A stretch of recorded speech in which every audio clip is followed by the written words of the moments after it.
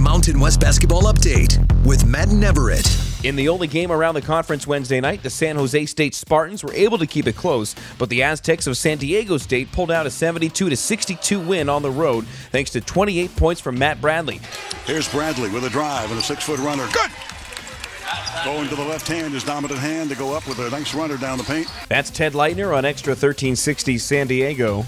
After a pair of Graham Ike free throws sent the game to overtime, tied at 68 between Utah State and the Wyoming Cowboys, Jeff Linder's squad pulled out a home 78-76 win thanks to another heroic effort from Graham Ike in OT. Maldo with 12, now down to 10.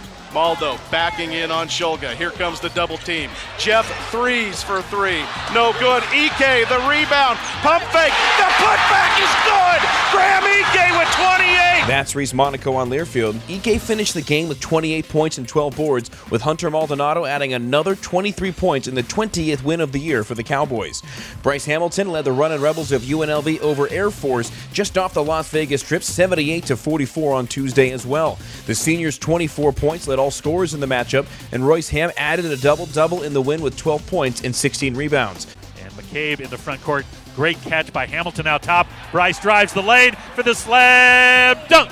John Sandler on Learfield. Colorado State moved to 18-3 on the year with a wire-to-wire 82-72 win over Nevada in Reno on Tuesday night. Preseason first-team all-conference selection David Roddy dropped 29 points on 11 of 14 shooting and added 8 rebounds as the Rams remained in third place in the Mountain West.